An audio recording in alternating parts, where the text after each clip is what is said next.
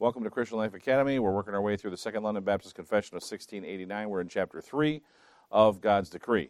And we just started last week, paragraph 2, and I'm going to review that real quick because where we ended was, we finished paragraph 1, then we went to paragraph 2, and we didn't get to read the verses. So I'm just going to hit the bullet points again, no discussion. Well, I'm not saying like, no discussion. I'm not saying that. I'm saying, let me know if you have a question, but I'm not going to go through them again because we talked about them last week, and then we'll just read the verses, and then we'll move on from there.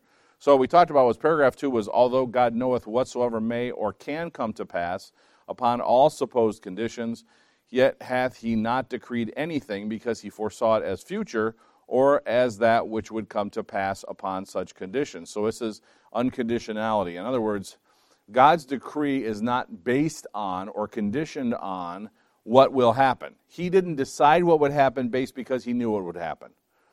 That wouldn't be God. That would be a fortune teller. So that's not what happened. God knows the future, including what could have happened if he had decreed differently. However, God did not issue his decree because of what he saw in the future. The future happened and is happening only because of his decrees. Nothing existed when God decreed. Therefore, God took nothing into consideration except his own will when he decreed all things. This means that no one counseled God when he decreed. He did not need to use his knowledge of the future to make his decree. By the way, we believe that God's decree happened before the creation of the angels. Before the creation of the angels. There was not a holy council of angels that decided what would happen. That would make God less. It's God that decided what would happen.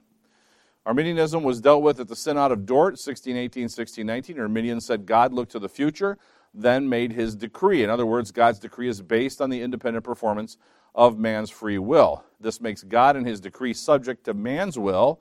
God has to work around what man wills. Applied to election, this becomes self-election, where God looks forward in time, identifies believers, and then basically backdates them. The confession clarifies this by stating there's no future without God decreeing it. The corridor of time is the one God decreed. In other words, the end of time comes from the beginning. A. Hodge said, this all-comprehensive purpose is not as a whole, nor in any of its conditional elements. Conditional? That sounds a little like a double, but it's not. It in no respect depends upon the foresight of events, not embraced in and determined by his purpose. It is absolutely sovereign purpose, depending only on the wise and holy counsel of his will. The attributes of God, including his self-sufficiency, his eternity, and his immutability or unchangeability, all mandate his own ability to determine what will happen in his creation. God's decree is comprehensive. It determines all things. Therefore, if it determines all things, none of those things can affect the decree. I made this statement before, and actually I had at least one person that, I think I had two people, that actually pointed out to me that something clicked for them when they heard this regarding Arminianism or free will, because this is a big question, right? We do have another chapter on free. We're going to talk about free will, but one of the things that I said that clicked for them was, if you think about, if those who believe, let's just say it that way, could be you, that man has free will in this one thing. Okay, now that's Arminianism. That man can decide whether he is, and there's a whole bunch of isms we can put on here, but man can decide salvation independent of God. God has no control over whether man gets saved or not. Now, obviously we don't believe that. The Order Salutis, the order of salvation, starts with election before the foundations of the earth. It's not a looking through the corridors of time to see who did it. God decrees it. He elected the believers. Then he sends the Holy Spirit. The next step is, according to the Scriptures, the Holy Spirit turns the heart of stone into the heart of flesh. That means that the very next thing is God intervening in someone's life. Now, even if you look beyond that, and you say, well, I don't know.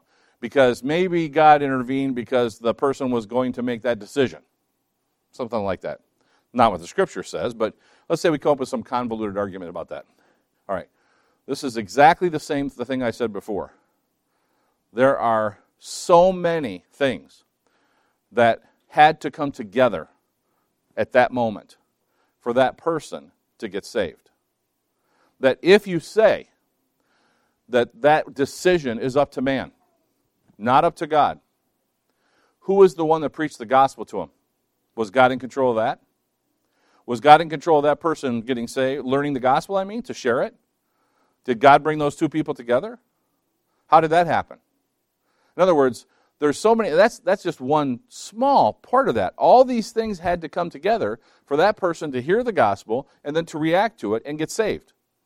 Well, if you say that the only thing that man controls is his decision for salvation, then how did all the other things happen? In other words, if God did not put somebody in that place to tell the gospel to that person, they couldn't have got saved. Right? So if God's in control of everything but that, well, he controlled who heard the gospel, didn't he? See the problem? It's a huge problem. And that person who shared the gospel, all of the things in their life that put them at that particular place to actually tell it, whether it was a preacher, whether it was a person they met, whether it was a sermon audio, whatever it was, wherever they heard that, that all took 1,000 things in order for that to happen. Right? Was it a preacher? What made him decide to go into ministry? Who trained him? How did he get to the place where he preached? Was it an individual? How did they learn the gospel? How did they get the courage to share the gospel? How did they learn how to share the gospel? How did they run across that person? What was the situation that happened? How did that person happen to be where they were? Was it at work? Who was the one that controlled if they got that job? You see what I'm saying?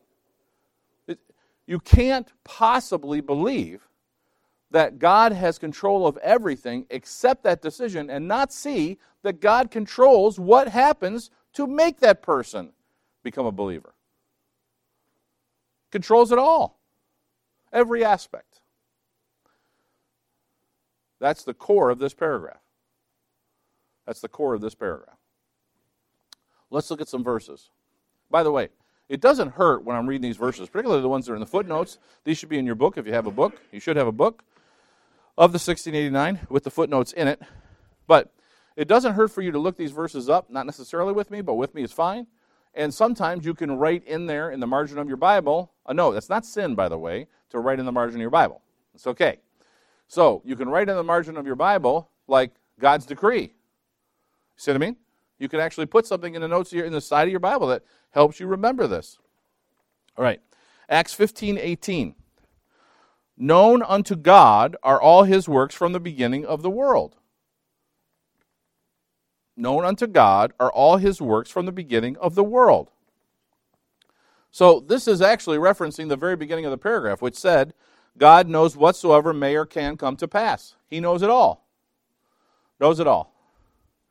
Romans 9. We're going to do a hop, skip, and a jump through chapter 9.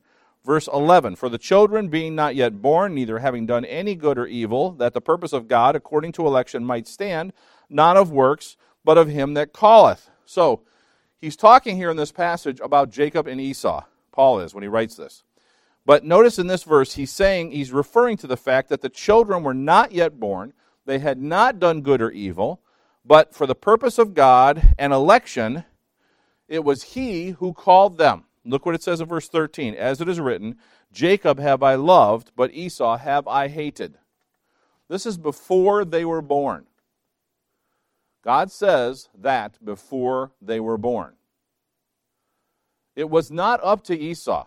It was not up to Jacob. It was up to God. Verse 16. So then it is not of him that willeth, nor of him that runneth, but of God that showeth mercy. It's not up to the individual, Paul is saying. It's up to God, whom he gives mercy upon. 18. Therefore hath he mercy on whom he will have mercy, and whom he will, he hardeneth. All right, so this is very difficult to argue with this passage. This is very difficult to argue with against this passage and say, oh no, man has control. Clearly, this says that that's not true. This is specifically what Paul is addressing in this passage. He's addressing this idea that it's up to man. No. Paul says, no, it's not. Look at this example that we know from history. Jacob and Esau. God tells us. He shows us. He makes the decision. He decides who he'll have mercy on. And let's not forget, before we go down this path, well, that's not fair. Don't go down that path. None of us deserve mercy.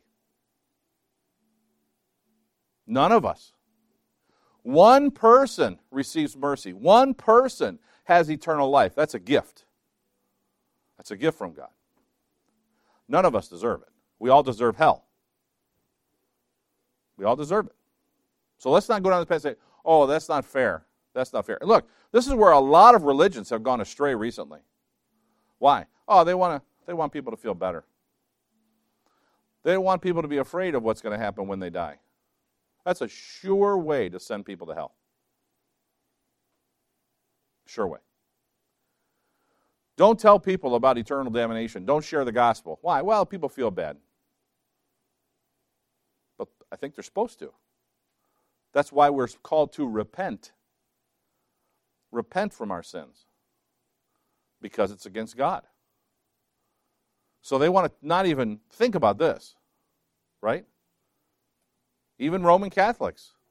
Nobody is going to go to hell in the Roman Catholics book. Nobody. That's what they teach. Is that in the Scripture? No, of course it's not in the Scripture. Of course not.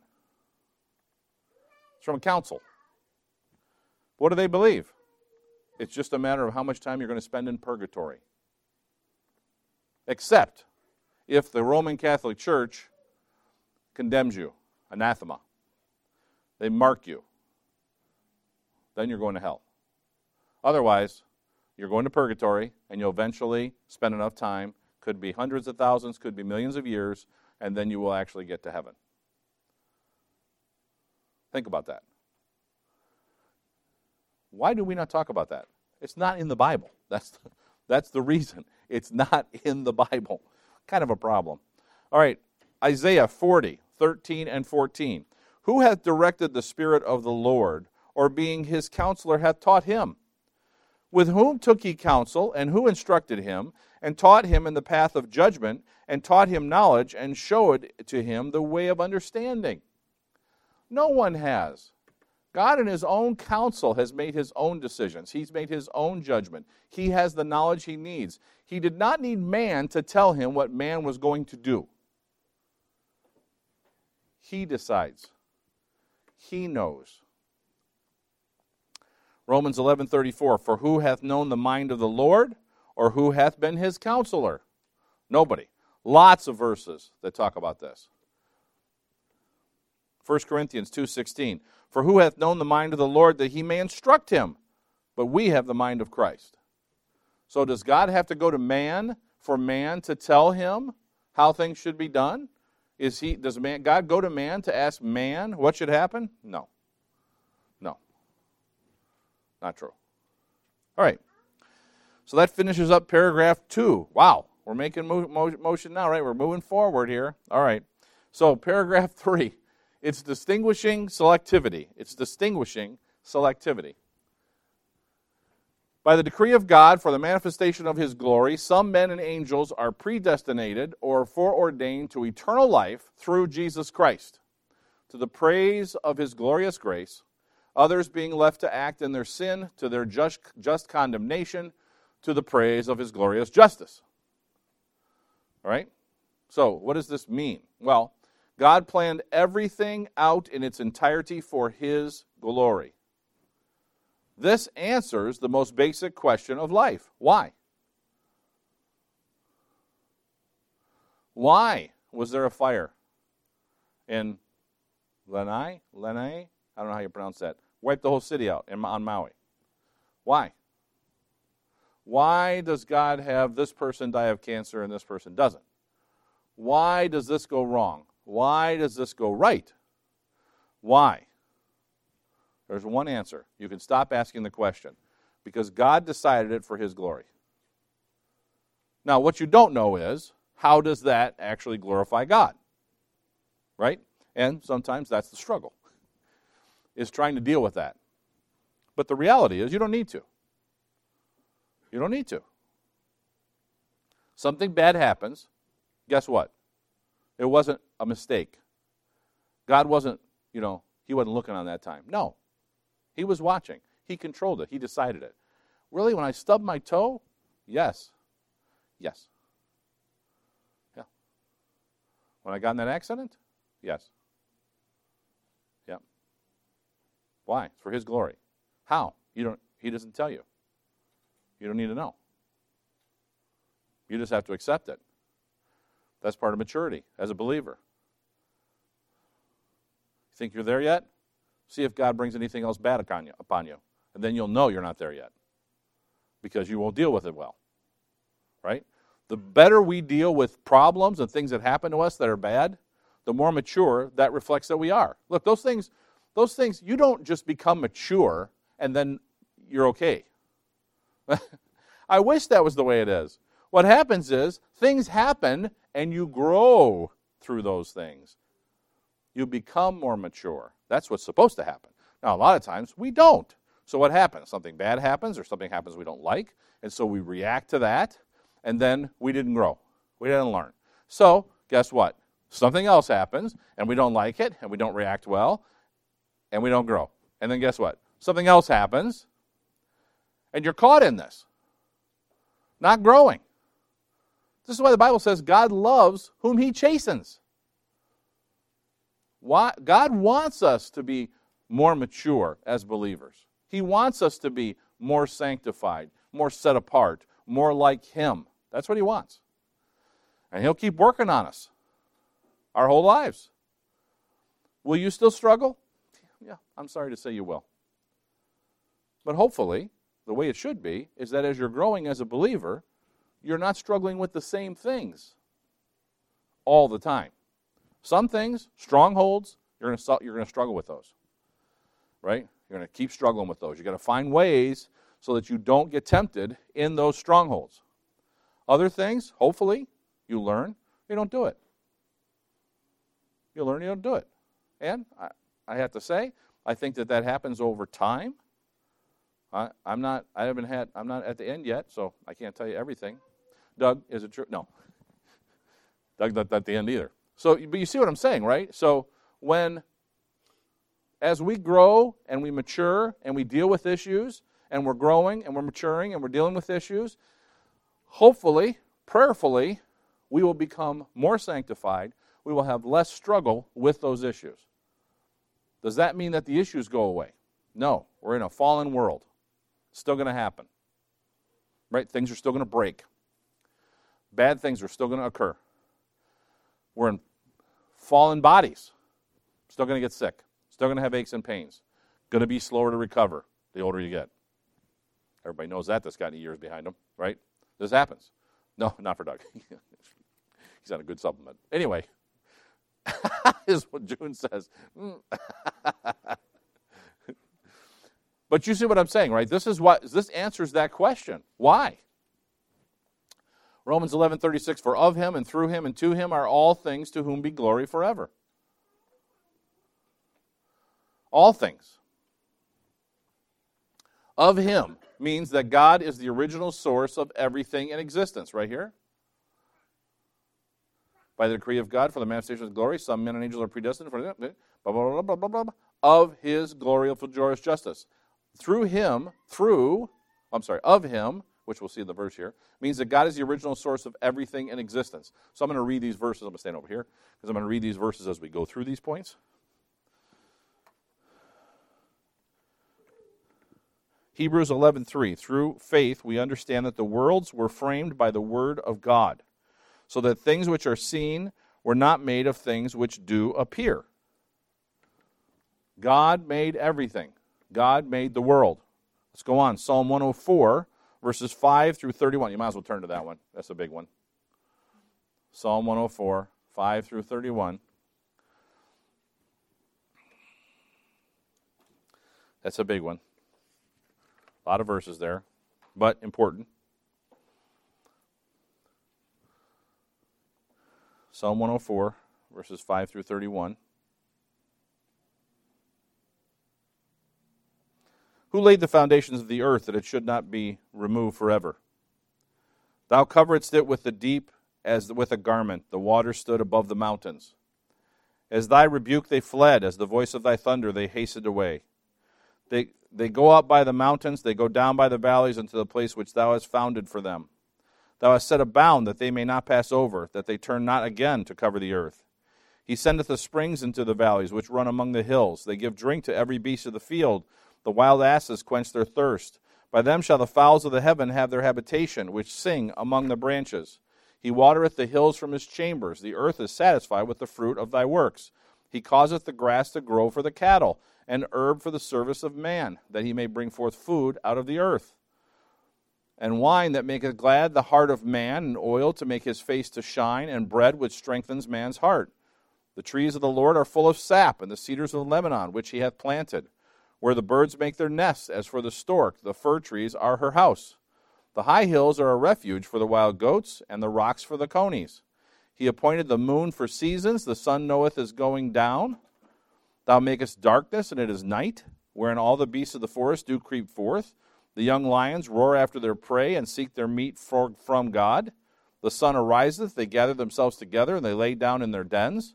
Man goeth forth unto his work, and to his labor until evening. O Lord, how manifold are thy works! In wisdom hast thou made them all. The earth is full of thy riches. So is this great and wide sea, wherein all are things creeping innumerable, both small and great beasts. There go the ships. There is that Leviathan, whom thou hast made to play therein. These wait all upon thee, that thou mayest give them their meat in due season. That thou givest them, they gather. Thou openest thine hand, they are filled with good. Thou hidest thy face, they are troubled. Thou takest away their breath, they die, and return to their dust. Thou sendest forth thy spirit, they are created, and thou renewest the face of the earth. The glory of the Lord shall endure forever. The Lord shall rejoice in his works. Well, that's pretty clear. God set everything up. It did not happen by chance. The springs, the water, the trees, where they're planted, where the animals live, all planned by God. All controlled by God. Notice what he says when he talks about the lions. They roar after their prey and seek their meat from God. From God. We have other passages in Scripture talk about how if God cares for the birds who don't plant, harvest, store food for the winter, and yet God still provides food for them, and they still live, how much more would he care for you, who he's created in his image, right? We see this over and over again. The point is that God is in control of every aspect. It's not left to chance. It's not left to whatever happens, happens. God is in control. Through him means that God causes what happens. By the way, the references here that we're following is Romans 11:36. Let me go back. Right here. For of him and through him and to him are all things, to whom be glory forever and ever. Through him means that God causes what happens. Acts 4, verses 27 and 28. For of a truth against thy holy child Jesus, whom thou hast anointed, both Herod and Pontius Pilate, with the Gentiles and the people of Israel, were gathered together for to do whatsoever thy hand and thy counsel determined before to be done. We read this last week. This is a great proof text for God's decree. All of them came together. Why? To do whatsoever thy hand and thy counsel determined before to be done. God did not leave it to chance. They had to do what they did. Why? Because it was God's decree. It was his plan. Job 1, 20 through 22.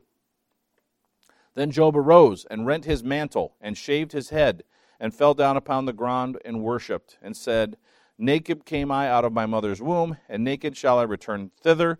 The Lord gave, and the Lord hath taken away. Blessed be the name of the Lord. And in all this Job sinned not, nor charged God foolishly.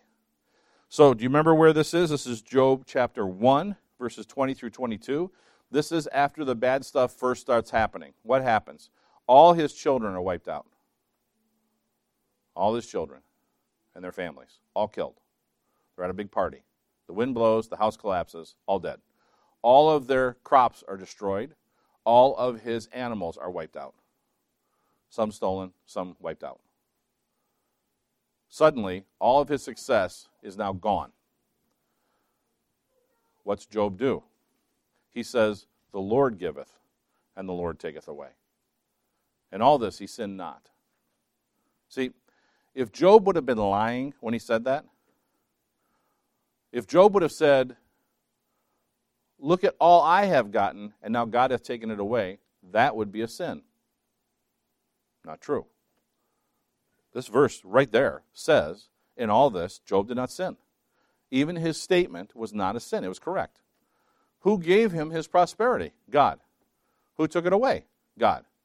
What's the response? Blessed be the name of the Lord. That's the right response. Job 2, 9 and 10. Then said his wife unto him, Dost thou still retain thine integrity? Curse God and die. But he said unto her, Thou speakest as one of the foolish women speaketh. What? Shall we receive good at the hand of God, and shall we not receive evil? In all this did not Jacob sin with his lips. So this is where his health goes bad. His health goes bad. He's in misery, covered with boils, his whole body covered with boils. Unbelievable. Painful. He still doesn't sin. And his wife says, curse God and die.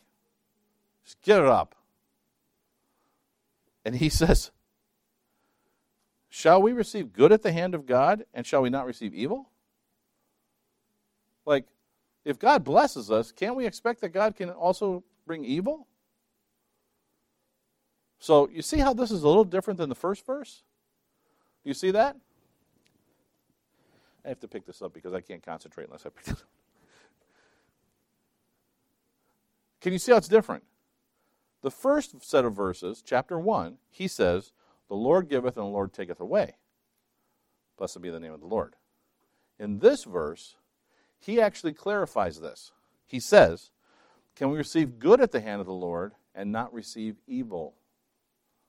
See this? You see the difference? So now it's a clarification. This is not just God giving you plenty and taking the plenty away. This is God giving you good and God giving you evil. God giving you evil. That's what he says. And then again, in all this did not Job sin with his lips. That was not a lie. That was not incorrect. That was correct. God brings the good. God brings the evil. Okay. I don't know if I hit that button. Man, how far did I skip? There we go. To him means that the source and cause are for God himself. Well, what things? All things. All things. God decrees eternal life or leaving man to his own sin. Both conditions are for God's glory, in grace or in justice. That's what the paragraph is saying. In other words, if God decides that someone is going to be saved, reflects his grace. If God decides someone is not going to be saved, reflects his justice. Can you see this? Honestly, everyone deserves his justice, right? We are his created beings, and we have sinned, which means we sinned against the Creator God. Did you sin one time? Yes, you're guilty of death. Rebelled against the Creator. It took one sin for Adam and Eve to be condemned to a life of hard living and then physical death. One sin. That's all it took. God could have showed his glorious grace by saving all mankind. He could have saved none and showed his glorious justice. Or he could and did show both his glorious mercy to some and passing over others to show his glorious justice.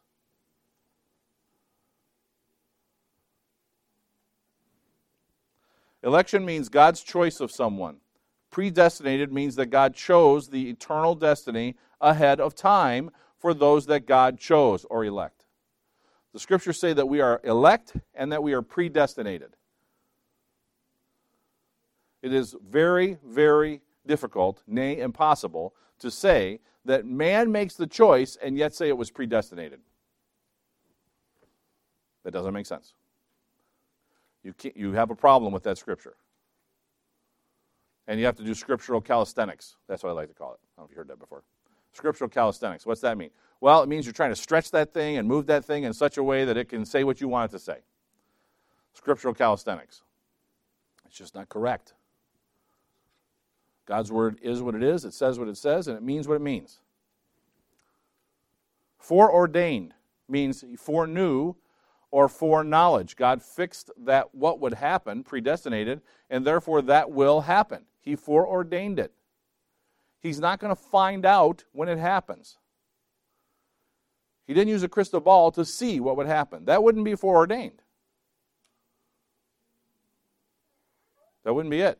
Which, by the way, I think Brant's brought this up. We were talking about this subject after class last week before, I don't know. But it was, if you think about this is a good point. Who said it? Was it you? It's probably Brant's. All right, so I'll give you the credit. Brant Skillihan, Esquire. No, he's not Esquire. Pastor.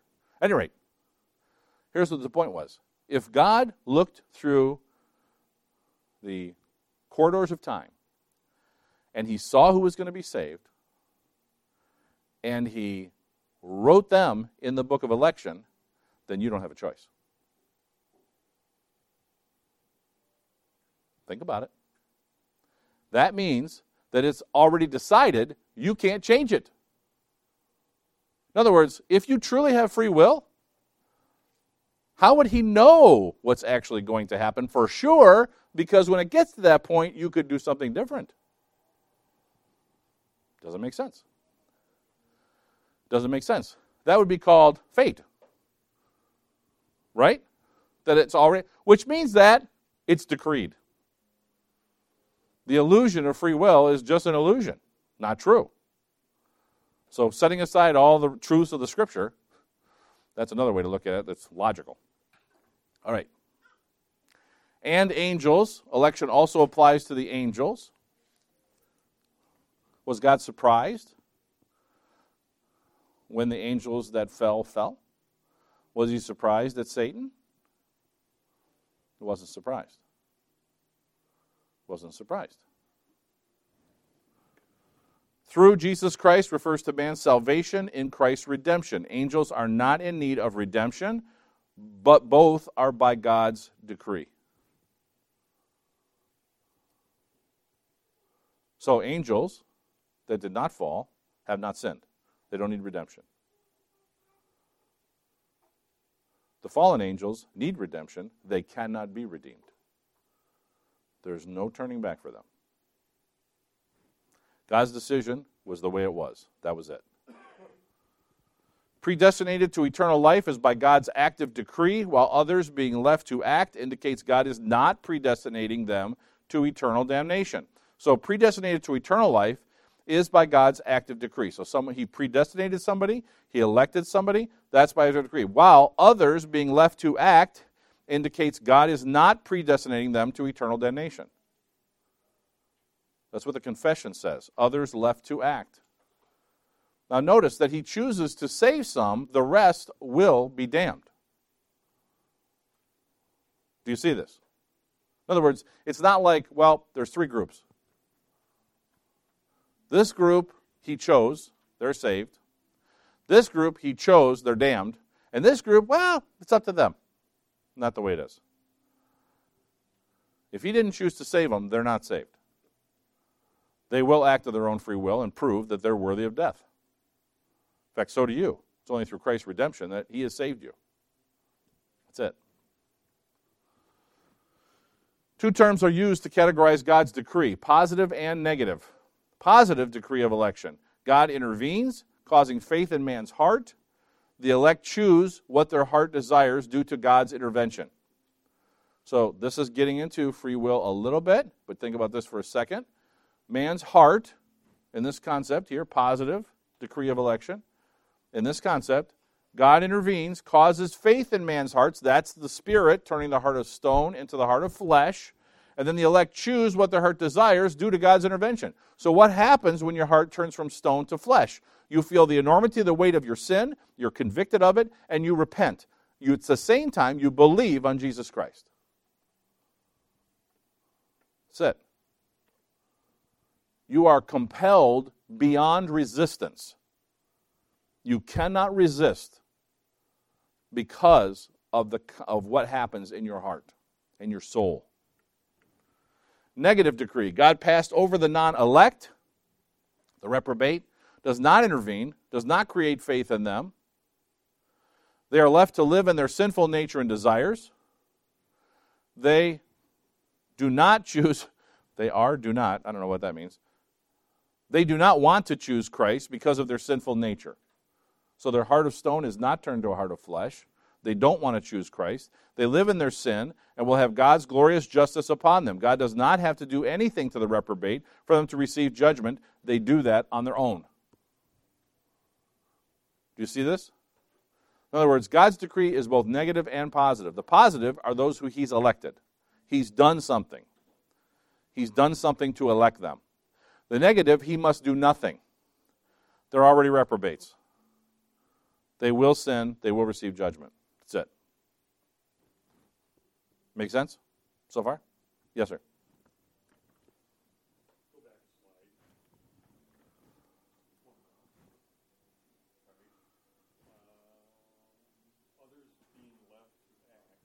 Yep. Actually, it says in the confession, others are left to act in their sin through their just condemnation. Mm-hmm. I think that makes it a little clearer. Yeah. Others being left to act doesn't really answer the question in my mind, but left to act in their sin. Yeah, that's the same. Right. Which is why I said they left to act. They're going to sin. And they're going to be worthy of death. That's it. Yeah. We have no right to question God's way or His decree. We don't have any right to do so. Let's look at the verses. There's a bunch. And of course, the first 3, 7, 8, and 9 are footnotes from this paragraph. Then here's some additional verses. 1 Timothy 5:21, I charge thee before God and the Lord Jesus Christ and the elect angels. So here we see a reference. This is a charge to Timothy in 1 Timothy chapter 5, but we're just pointing out here the fact that there are indeed elect angels. I charge thee before God, the Lord Jesus Christ, and the elect angels, that thou observe these things without preferring one before another, doing nothing by partiality. So it's just a reference that the angels are indeed elect. Matthew 25:34, then shall the king say unto them on the right hand, come, ye blessed of my Father, inherit the kingdom prepared for you from the foundation of the world. God does not come up with heaven at the end. It's prepared before the foundation of the world.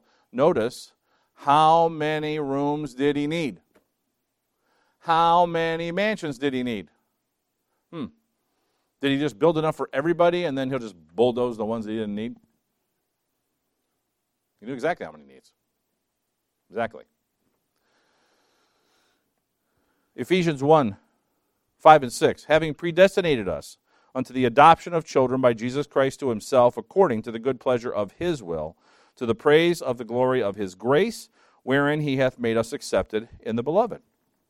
So why has He predestinated us to the adoption of children by Jesus Christ to Himself?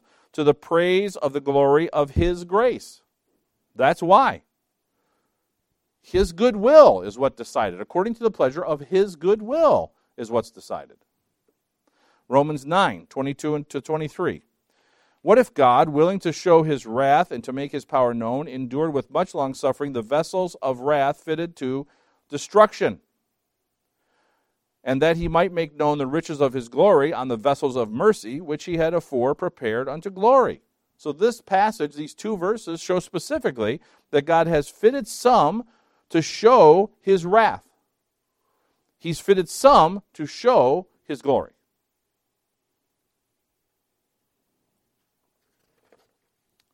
Jude 1:4, for there are certain men crept in unawares, who were before of old ordained to this condemnation, ungodly men, turning the grace of our God into lasciviousness, and denying the only Lord God and our Lord Jesus Christ.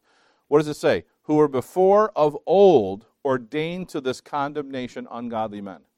Did they make the decision to be ungodly? When the Scripture uses the term, this phrase, you see this in other places, before of old, it's talking about before creation, before time. God made the decision. It wasn't before they were old, by the way. Excuse me.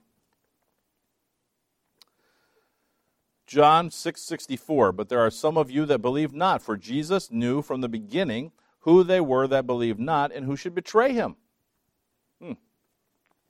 Did God know, did Christ know when Judas came on board that he was going to betray him? Well, John 10:25 and 26 said, yes, he did. I'm sorry, John 6:64. Yes, he did. He knew.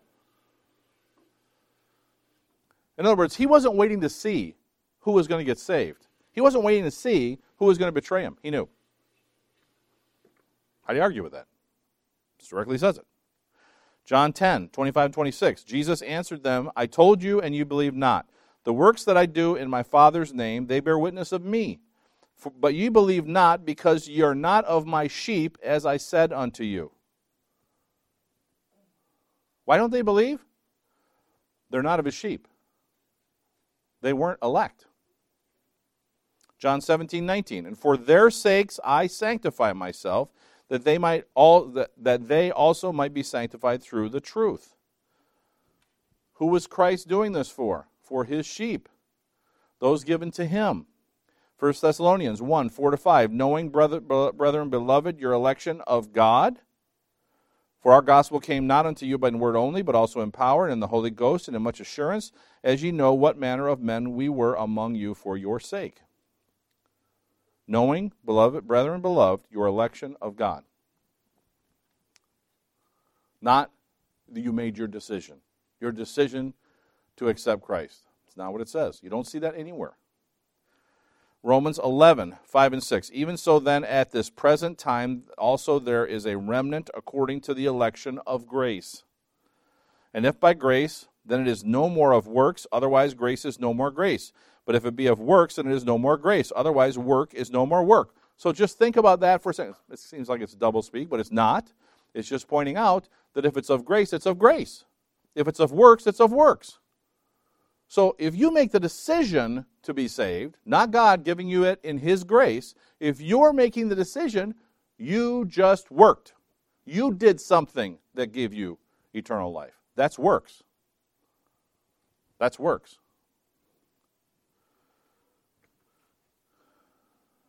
Acts 13:48. And when the Gentiles heard this, they were glad and glorified the word of the Lord, and as many as were ordained to eternal life believed. There's a lot of verses here, but there's way more than this to prove this point. As many as were ordained to eternal life believed. No one believed who was not previously ordained to eternal life. It was not up to them. It was those who God had ordained. That's it. He had chosen. Romans 8:30. Moreover, whom he did predestinate, them he also called. And whom he called, them he also justified. And whom he justified, them he also glorified. Where does that start with? Whom he did predestinate. Them he also called. He did not call all. He called those who were predestinated. Those who were chosen, their destination was chosen before the foundations of the earth. That's who he called. That's who he justified. That's who he glorifies.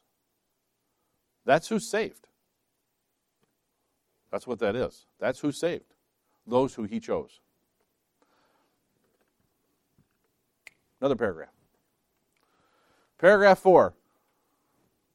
These angels and men thus predestinated and foreordained are particularly and unchangeably designed, and their number so certain and definite that it cannot be either increased or diminished. Okay, so this, I kind of was already heading down this path with a few comments I just made, but can you see this? Predestination cannot be changed as it's part of God's decree. In other words, the number of people that are going to get saved are predestinated, foreordained. It can't be changed. The number is definite. It can't be increased or diminished. Some people can't, it's not like, okay, well, there's going to be this certain number of people that are saved because they're all predestinated. But there could be a few more stragglers that join on. It's not that way. If God didn't decree it, it's not going to happen. He's either in control or he's not in control. It's that simple. He's either in control or he's not in control. This is the true eternal security. God has decreed the elect, and nothing can change his immutable or unchanging will. Hallelujah. That means that you should have absolute confidence in your salvation. If God has preordained and elect you, you cannot get unelect. Does that make sense?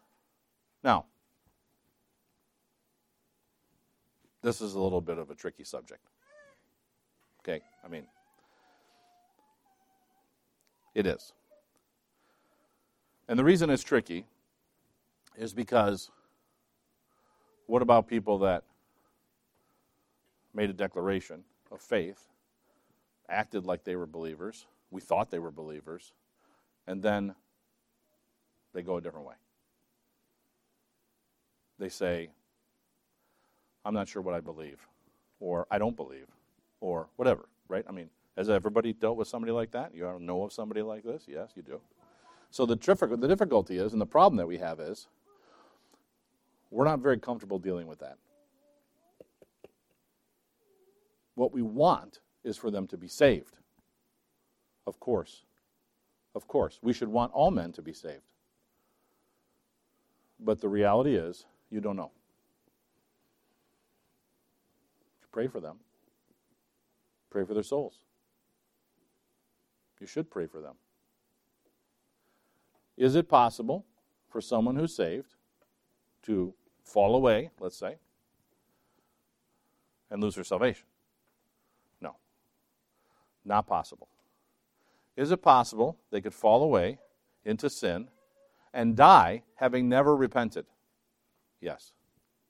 Still saved. Didn't repent. Still saved. Okay? No. That's the comforting part. Here's the other part. Less comforting. May have never been saved. May have never been saved. They thought they were saved. They weren't. Head knowledge, not heart knowledge. Right? Going through the motions wasn't real. This can also happen. What's the best example we see of this?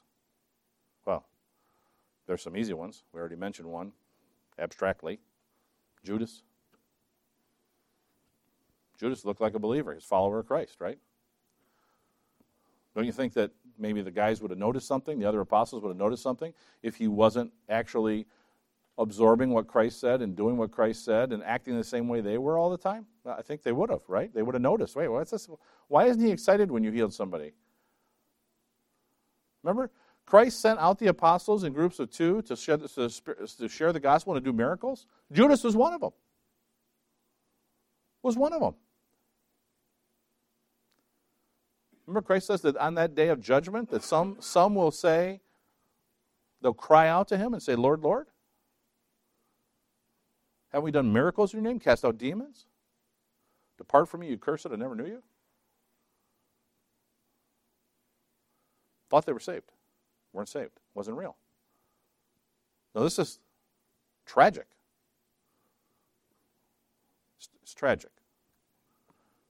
We cannot and do not know men's heart. No matter what people do, you truly don't know their hearts. Look, I don't know why I'm going back to him again. Alice Cooper. So, talked about him last week. Alice Cooper, right? Just about as anti-God, atheist, horrible, celebrating the devil as a rocker was. Okay? He was. Radically converted, now saved and preaching. That's what he's doing today. Look him up on YouTube. See him preaching. Really sounds like he's a believer. His testimony is pretty evident that he's a believer. Okay? Now you think, well, that guy, I mean, come on. That guy was really a sinner. He was. So were you. Did he do worse things? Maybe. In God's eyes, you sinned, he sinned. Both worthy of death. Is Alice Cooper really saved? Is he? We don't know. We want him to be. We pray that this is a great example of God's miraculous transformation in somebody's lives. And I can tell you that when he preaches the gospel, he's right. What he's preaching is correct. It's correct. He's preaching in places that Brant's wouldn't preach in. I wouldn't preach. He's preaching in places where that church is messed up. They got heresy in that church. But he comes in and he preaches the gospel to them. Because it's like, something unique. This celebrity, this guy who was a really bad guy, now he's and they bring him into their church, and he preaches the gospel. He doesn't hold anything back. Lets them have it. Wow, that's strong. Right? That's strong. It's great. Is he a Reformed Baptist? No. Okay, he's not a Reformed Baptist. That doesn't mean he's not a believer, does it? Of course not. We hope he is. So you can think about some loved ones you have that maybe they've fallen away. Maybe they died and you weren't sure. You don't need to worry because God chose. That's it. It's settled. No amount of your worry, anguish, concern changes God's decree. The number isn't going to change. Somebody can't get unsaved. Can't get unsaved. That's not true. And there are, of course, some churches that teach that you can lose your salvation and get it back, right? Particularly, you can think of, there's a lot of churches that teach it, but you can think of Pentecostal churches, charismatic churches. A lot of times, they will teach this. So they believe that the Holy Spirit departs you, and then you're not saved. And then you better get the Holy Spirit back, because if something happens to you, you go to hell, because you lost the Holy Spirit. Temporary indwelling of the Spirit, that's what they teach. Temporary indwelling of the Spirit. So they think you can lose your salvation. Right? Not true. The number of those who are elect is chosen and set. It cannot be changed. Let's look at some verses. 2 Timothy 2:19. Nevertheless, the foundation of God standeth sure, having this seal, the Lord knoweth them that are his. And let every one that nameth the name of Christ depart from iniquity. Nevertheless, the foundation of God standeth sure, having this seal, the Lord knoweth them that are his. That's it. John 13:18. I speak not of you all, I know whom I have chosen. But that the scripture may be fulfilled, he that eateth bread with me hath lifted up his heel against me. But Christ says, I know whom I have chosen. He knows. My Father, John 10:29, which gave them to me is greater than all, and no man is able to pluck them out of my Father's hand. So can man remove himself from the Father's hand by sinning or doing something, recanting, whatever you want to say, claiming they're not a believer? Can they remove themselves from his Father's hand? No. No one can pluck them out of my Father's hand. You cannot jump ship. Does that make sense? Now, what about, we say, well, yeah, but you know what? Such and such a pastor, such and such a, speaker, author, whatever, he's not a Christian anymore now. He claims he's not a Christian. Says he's never sure. He's not sure he never was a Christian. Could be true. He may never have been a Christian. Could have been fake the whole time. Or he's a believer who's in sinning, and he may repent. How do we know? We don't. We don't know. Pray for him. John 17:12. While I was with them in the world, I kept them in thy name. Those that thou gavest me I have kept, and none of them is lost, but the son of perdition, that the scripture might be fulfilled. So who's the son of perdition? Judas. Judas is the son of perdition. And he's saying that those you gave me, I've kept them. None of them is lost. The son of perdition, that one was supposed to be gone. God didn't give him. John 6:37, all that the Father giveth me shall come to me, and him that cometh to me I will in no wise cast out. Again, all that the Father giveth me shall come to me. Who made the decision? Man or God? Over and over again you see in these verses. All these references to the fact that God is the one who chooses. God is the one who has them in his hand. God is the one who calls them. God is the one who preordained them. God is the one who makes the decision. That's the bottom line. God's the one that makes the decision. All right, and with that, we'll start today. We'll start with paragraph 5 next week. Let's close in a word of prayer.